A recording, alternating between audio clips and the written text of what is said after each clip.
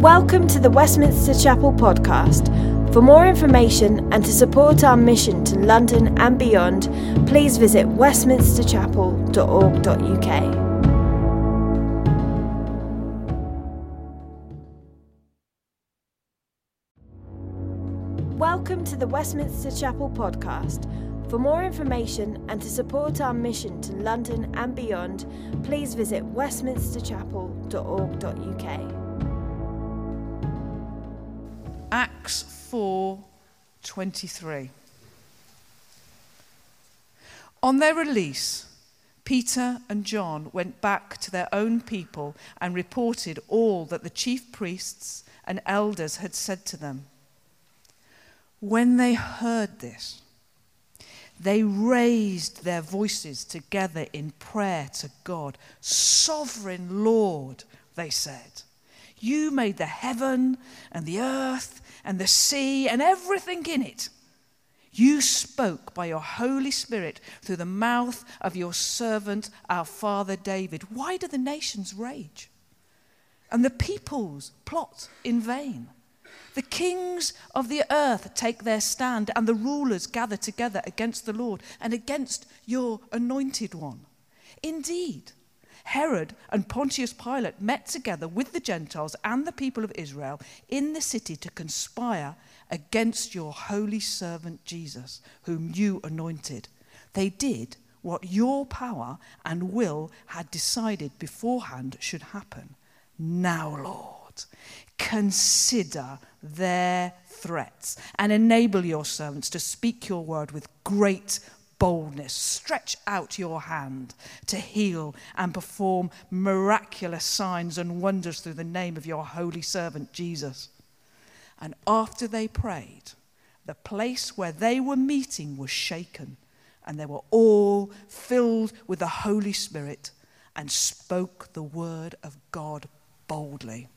Lord, I pray for your servant Dan now, that he will speak the word of God boldly. And I pray, Lord, through your Holy Spirit, that you will shake this place and shake us as individuals, Lord, that we might go out and be bold for you likewise. In your name, amen. Thank you, Lord. No worries. Thank you very much.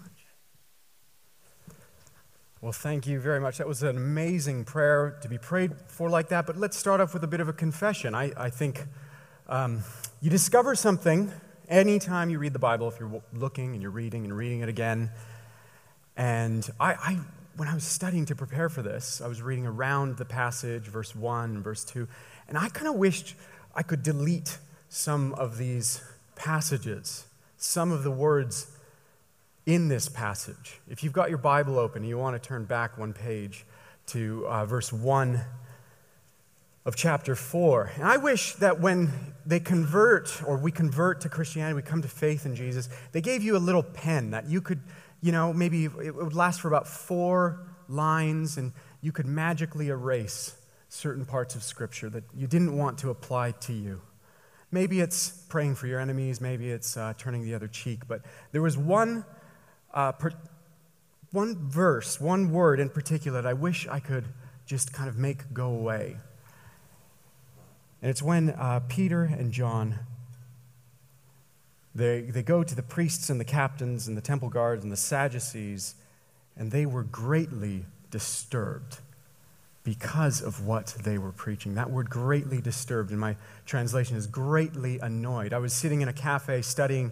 I was up in Walthamstow, where, if you know, we're looking to plant a church, and I was in a very cool cafe, and I was having a chat with the owner about the beans they use and the roasting and all that stuff, and I was looking at that, I was like, greatly annoyed. Do I want to greatly annoy this guy? And I wish it could have disappeared at that point, but that's what God called them to. And if people understand us, we're not seeking to annoy people, but some people will become greatly annoyed because they were teaching about the resurrection of Jesus, proclaiming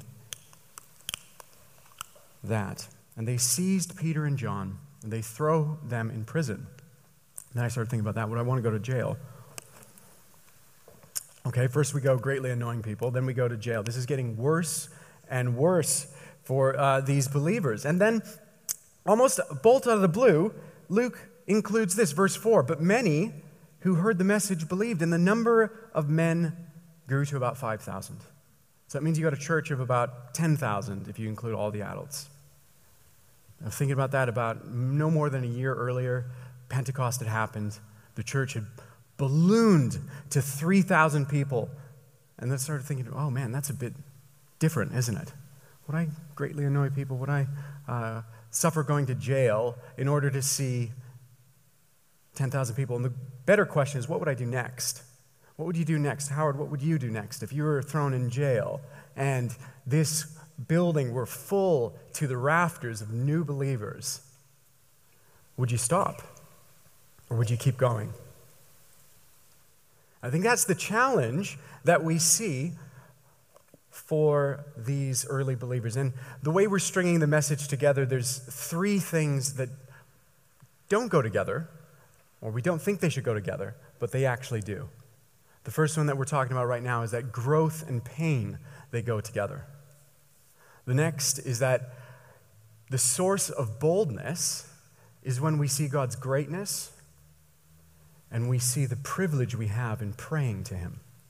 And finally, that last one that we'll end on, it's something that you may not think about, but God's power seems to go together when His people gather to pray. There's gathering to pray, and there's God's power, and they go together. So that's what we're looking at today from this chapter here. So what would you do if you're on God's mission and it starts bottoming out? And it seems like the more effort that you put in, the less well things go. To kind of put a bit of a different spin on this, you may know he's a famous TED Talk guy. He writes about business and all that stuff. He wrote a book, Seth Godin, he wrote this book called The Dip. And he says that the idea is that in life, in business and anything, we hit dips and we don't know, is it going to turn up or is it just going to keep going down? He gives a great example in his book. He says the woodpecker can tap 20 times at 1,000 trees and go hungry. Or it can bash its head 20 times against the same tree and get dinner. And this is the challenge in life, whether it's starting a business, whether it's completing a course, whether it's a relationship, whether it's anything worthwhile. We need to know which things are we called to keep bashing our heads against, keep persevering in. And our tendency is to assume that when we're in a dip, that it's time to quit. So you got to know which things you got to lay behind. Sometimes there's things that are dead ends. Sometimes there's things that are dives, and they're just going to get worse and worse no matter how much else. But we've got the advantage that we see the rest of the story. We see where Acts 4 leads to Acts 5, 6, etc., right to Acts 28. We see that within a year, alongside persecution, so when Stephen is martyred, Stephen is killed, that the persecution that arises from that is going to spread the church, and people are going to be spreading the gospel as they go, and new churches are going to reach new regions and disciple and evangelize new believers, and the church is going to go farther than it could have gone otherwise.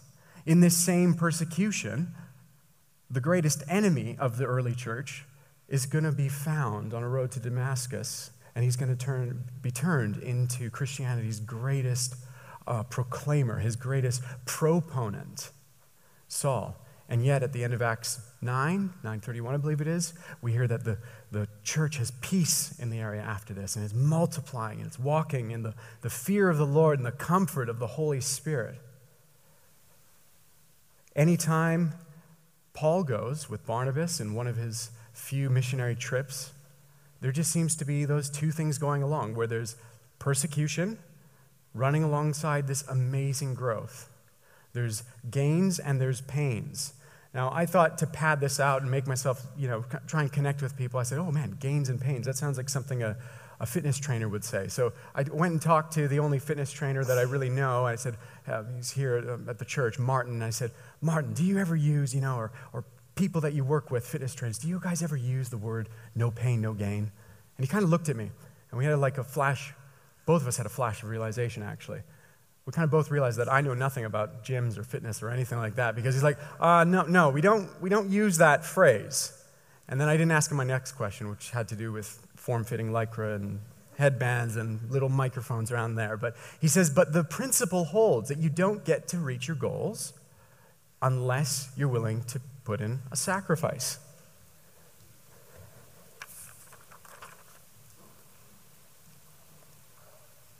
You see, these believers, they know what God has called them to. They know from the start of Acts that Jesus says to them, you will be my witnesses, and you will witness to the ends of the earth. And he's also told them that how people receive me, Jesus says, they will receive you. If they persecuted me, they'll persecute you. And so what we can take from this is that it is actually okay to feel daunted, to feel very unbold when we look at what God has called us to do. It is perfectly fine. What it means is we just need boldness to keep going, to keep doing. And if the apostles need boldness, how much more are we?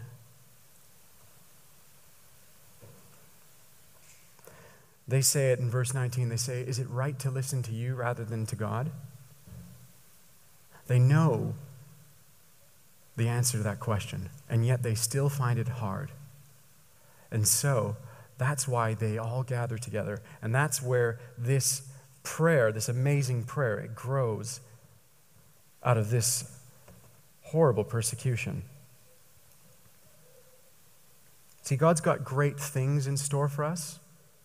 He's got growth and blessing, and yet he's also lined up troubles that we have to overcome, trials. It says in Acts 14 that it's through many trials and tribulations that we enter the kingdom of God. So the question I'll leave with you before we move on to this next point is, are you in a dip today? Are you in a dead end or a dive? If you're in something that God's not called you to, it could be a situation, a relationship, it could be anything. It's time that you go find another tree to bash your head against. But if you're in a dip, if God's called you to do something, to keep going, to keep persisting, to keep sharing, to keep showing love, it's actually all the more important to get boldness so that you can come through that dip and you can see what God has for you. The next point, greatness of God. God's greatness is what we need to see if we want to become bold. And building on that, the privilege of prayer. And I'll explain just how those ones don't really go together. See, at this point, the preaching of the gospel had been kind of tolerated with a sidelong glance. It was not welcomed by the authorities in Jerusalem, but it wasn't outright illegal. But after this point, doing what Jesus had asked them to do, and the Holy Spirit had empowered them to do, and what the authorities in the land were telling them to do, were coming right into direct conflict. After this point, it would be illegal for them to continue on. And so they have to get a bigger picture of God so they can deal with the fear of man that's creeping in. In his book, When People Are Big and God is Small, the author Ed Welch, he puts it like this. He says, we fear people because they can expose or humiliate us. We fear people because they can reject, ridicule, or despise us. We fear people because they can attack, oppress, or threaten us. They can shame us, they can reject us, or they can even hurt us. But he says what these three things have in common is this, that they see people as bigger, that is more significant and more powerful than God is. And out of that fear that creates in us, we give them the right to tell us what to think, to do, and to feel. See, it's common to all of us. We face this problem with a fear of man. But the antidote is to see God in his greatness. And that's why they start off in verse 24. They say, Sovereign Lord, who made the heavens, the earth, the sea, and everything that is in them. Now, I don't know how long a Planet Earth documentary would take to cover all of that, but it would be immense. I don't know if as they were praying this, they could see images flashing in front of their eyes of the Milky Way and the nebula and the galaxies and the stars, and then to the seas teeming with life and fish, right down to the very bottom of the ocean where the vents and there's amazing life forms there growing, to the land and all the people and all the wildlife and the beauty and the splendor of creation. I don't know what was going before them, but it is really hard to think on all of that and still worry about what our neighbors think of us. It's even harder when they go on and say, even your enemies, Lord, had they're only doing what you had predestined them to do. They gathered themselves against you in the city, and they did only what your plan and your hand had predestined. So even in this worst outcome you could imagine for the early Christian movement of the crucifixion of Jesus, they see in it God's perfect plan of bringing good through much suffering. If I could try and explain what this will do to your prayer life, I would say it like this. If you can imagine for a moment an extreme close-up on two ants arguing over picnic crumbs. And it's very important that these ants, they need it, and they've got their little pinchers, and they're pulling back and forth, and your extreme close-up, 2 inches off the ground. And then in a moment, you zoom up, high above the mountains, high above the clouds, all the way up 36,000 kilometers to where the Google Earth satellite is taking place, and you look down at that same picture. It puts it in perspective. God is calling us to his heart, and to get boldness, we need to see just how big he is. That's the thing that's going to help us get over a fear of people. That's the thing that's going to help us step into everything that he's called us to do, even when it's hard, even when it takes us into a dip. Look how humbly the believers pray to him. They say, you spoke through your servant David, through your holy servant Jesus, and we, your servants, they say, we're asking you. So they get this picture that God is huge, more immense and more wonderful and powerful than we can imagine. Why would he even listen to our prayers? And this is where that second P, we see the greatness of God, but how does the privilege of prayer work in with that? Now, I don't know if you follow memes or the internet life much, but I'm just going to look around here to check for a haircut.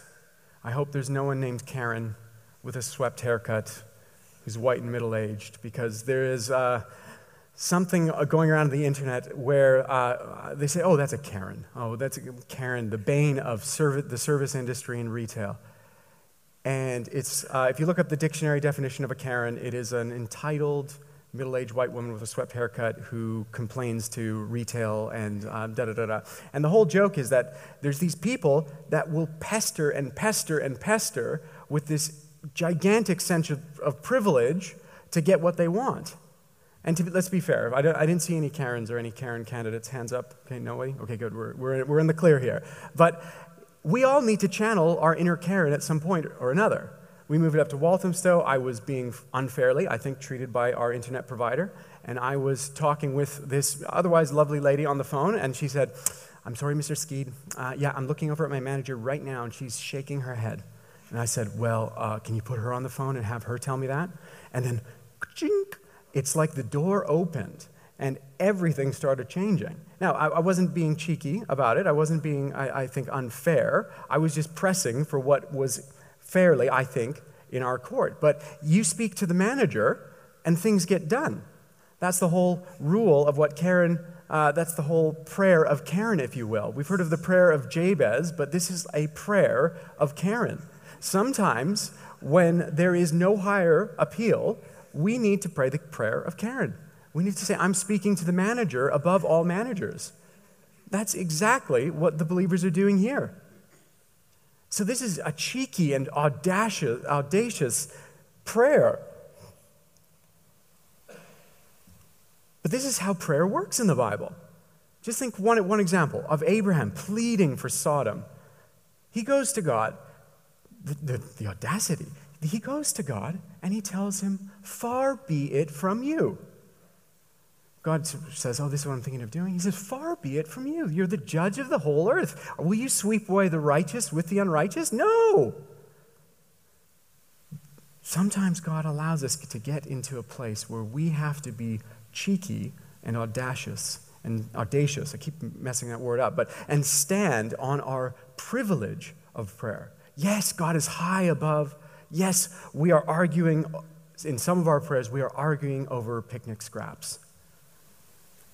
But when God's promised something, that is time when we need to be cheeky.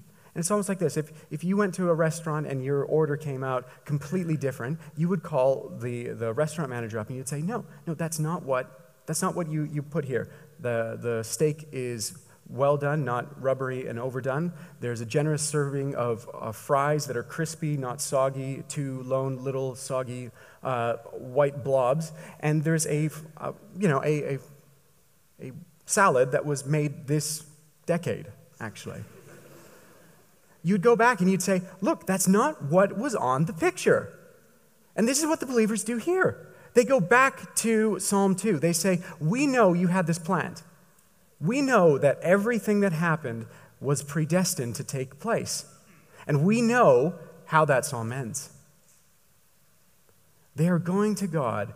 One early preacher in the church, John Chrysostom, said, they are going to God and they are suing him on the basis of his own covenants. On the basis of his own promises and his character, they are going to him and saying, no, far be it from you. They're saying, if you expect us to continue pushing forward in what you've called us to, we are going to need boldness. What are you going to do about it? It is a very cheeky prayer. Look, consider their threats. Grant to us boldness.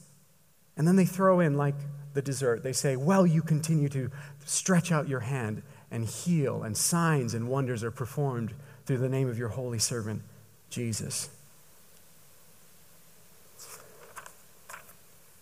Sometimes Levi will ask us something, and I'm trying to just punt the question into the long grass, hoping he doesn't pick it up again. I say, ask me after dinner. You eat your dinner, we'll talk about it later. Yeah, he'll remember. He's getting a better memory these days, so I got to be really careful. Now, I am lazy, I'm selfish, and I'm forgetful, and I'm kind of hoping that he will not ask me again. But if there's ever a discrepancy between what God has promised and what we're experiencing, God is waiting for us. He's inviting us to pray cheeky prayers, to come back and say, this is what you've said. This is what you've promised. And I'm far worse than God. And I don't cast him out. I don't say you're cut off from the family. I don't say, how dare you take my own word against me? How much more will God respond well to us when we say, God, you've called me to be a witness. You've called me to show love to people around me, and yet I need boldness. He's going to love that kind of prayer. He's going to answer that kind of prayer. And this leads us to the last G and P that kind of goes together or doesn't go together, as you might imagine. Gathering to pray and God's power. Now, I've just painted a big picture from this verse of just how big God is. He doesn't need anyone's prayers. He's the sovereign Lord, and everything he predestines happens. And so why is it that when we see the believers gather to pray, That's when and where God's power shows up.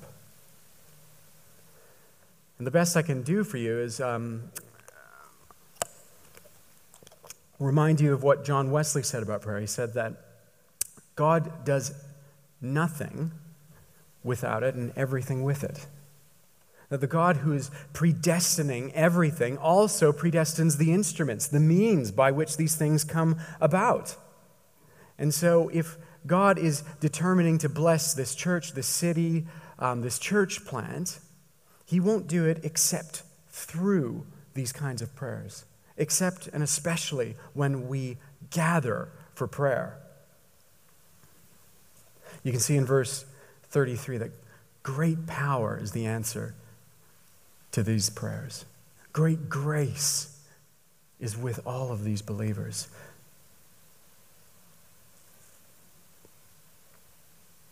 There's a specific way they need to gather. And we all know that we need to gather for things. We're gathered today. But that word in, I think it's 24, where they say they are gathered together, is the word that is constantly used by Luke to say they're of one mind, they're of one accord. They've got a shared purpose. Yes, there's a sacrifice when we gather to pray. We can't be at home, kicked up in our jammas, watching Netflix with a bag of Cheetos, and I wish it were that way. But no, we actually have to come. We actually have to come to the same place. We have to get on the same page. But that's the second part of this, that it is more than just gathering in a room. It's gaining a shared perspective. It's gaining a shared purpose where God shows his power. And look more specifically at how he answers these prayers. There's this amazing sense of God's love. And it says that everybody that gathered there was filled with the Holy Spirit. The man who wrote this, Luke, he traveled in a missionary team, I guess you could say, in these times. And the guy who led his missionary team for much of it was named Paul. And he writes in Romans 5:5, and he's talking about how do we keep going when the Christian life is so hard. And he ends off this amazing chain of truths with this, that we know, now completely blanked on that one, that's right. We know that God's love has been poured out into our hearts through the Holy Spirit who has been given to us. When you read in Acts about God pouring his Holy Spirit into these believers, think this, they know that God loves them. They have a great sense that God's love has been poured into their hearts, that they are servants, that is true, but they are also loved children, that any enmity that their sins have caused them has been completely erased by the cross, and all there is there's joy in their relationship with God. That's how God is drawing us towards him. There's a love from God, but there's also, in addition to a love, a perfect love that casts out fear, there's a love for others. You see, what we're looking for when we fear people is we're looking for acceptance. We're looking for our worth. We're looking for their love. But that which we crave and we look for in other people can only be met by God.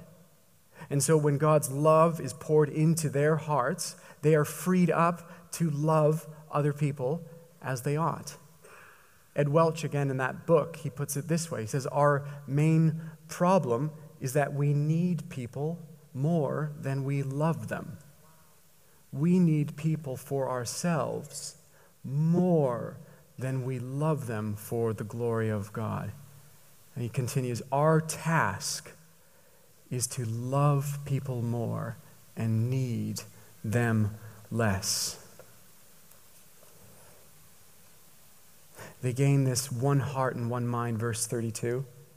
There's sacrificial giving as they don't consider anything they own their own, and they give to any as there's need. And so it says in verse 34 that there was no needy person among them.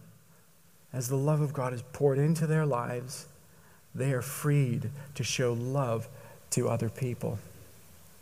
And that does issue in sharing their stories as well. I don't know, we as a church, we've got a style point that is all about, we're about blessing people. And I think sometimes we wish it was just we were all about blessing people, because the first three are quite easy. We can pray on our own. We can listen to people all day. We can eat with them. We do that 21 times a week. That's actually quite easy. But sharing, and well, that's the last one, but serving people and sharing our story can be hard. But yet that's what he's called us to. It's not bleh, it's not bluzz, it's bless. That double S is important. The last special way that God answers this prayer is just this, that he shakes the building. I love this. It was like, what purpose was that? Was that divine pyrotechnics? Was that just some kind of flash in the pan? I think it's God showing them generously, I'm with you. It doesn't serve a purpose. We don't install, building shakers into our churches as on the back of this. But anytime God shows up in power, like back at Pentecost, there's the sound of the rushing wind. It's like Kiara times Dennis at the same time, and it's going on outside. And here, it's like an earthquake. When Paul and Silas are in prison in Acts 16, the actual jail shakes their shackles loose. God gives us enough proof and more to let us know that he's with us, that he's behind us. He's getting us through that dip. As bad and as deep as it gets, he'll give you proof to keep going. London desperately needs, Waltham so desperately needs, a people shaken out of fearing people more than they fear God. A people who have been filled with the love of God so that they can love other people as they ought to. And what could be more loving than sharing their story, than testifying to how Jesus is alive in their life, changing them, and that new life can be found through him for anybody. That is the most loving thing that we can do. And as we just land here, I think the way to apply this for all of us is, yes, we got to share our faith. But are we gathering to pray in order to see God's boldness, his power released in our lives? Are we trying to go this as Lone Rangers? There are a few gatherings that I wanted to point out. There's the prayer meeting. That's the really easy one. That fits the bill. Are you going to come on the 26th? Are you going to come expectant to see God shake your life and London? But even today, there's a prayer team where you can gather with a couple other people. Maybe there's a dip that you're in that you need to know that God's in this with you. Maybe you have a sickness. Maybe there's something that you need specific prayer for. Well, you can gather with one or two other people and pray.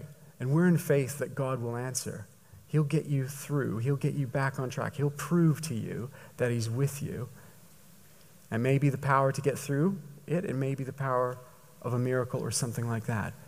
But I would encourage you, if that's you today, don't walk out the doors without seeking God's power when you gather to pray.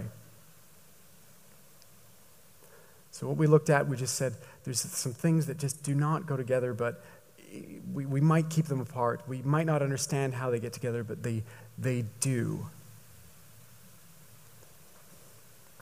We can see that when we gather, it's God's power comes to meet us. We see that God's greatness is how we're supposed to be approaching him in prayer, that we're not to be belittling him. And yet at the same time, we have an amazing privilege of prayer. And we're supposed to be praying bold prayers to see more boldness come. And we see, well, wherever we're at, that growth and pain, they go together. That actually growing pains is a real thing and not just a 90s or 80s, 90s cheesy TV show. But we're going to respond now in some time, I believe, of worship. And if you are needing prayer, I would point you to the back. Don't let today pass without gathering with people to pray and see God's power in your life. Amen.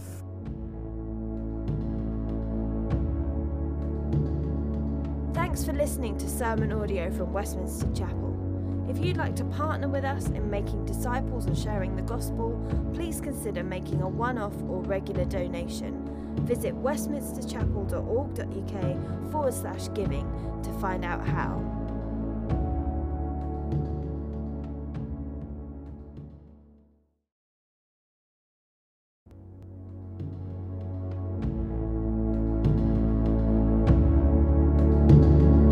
Thanks for listening to sermon audio from Westminster Chapel. If you'd like to partner with us in making disciples and sharing the gospel, please consider making a one-off or regular donation. Visit westminsterchapel.org.uk/giving to find out how.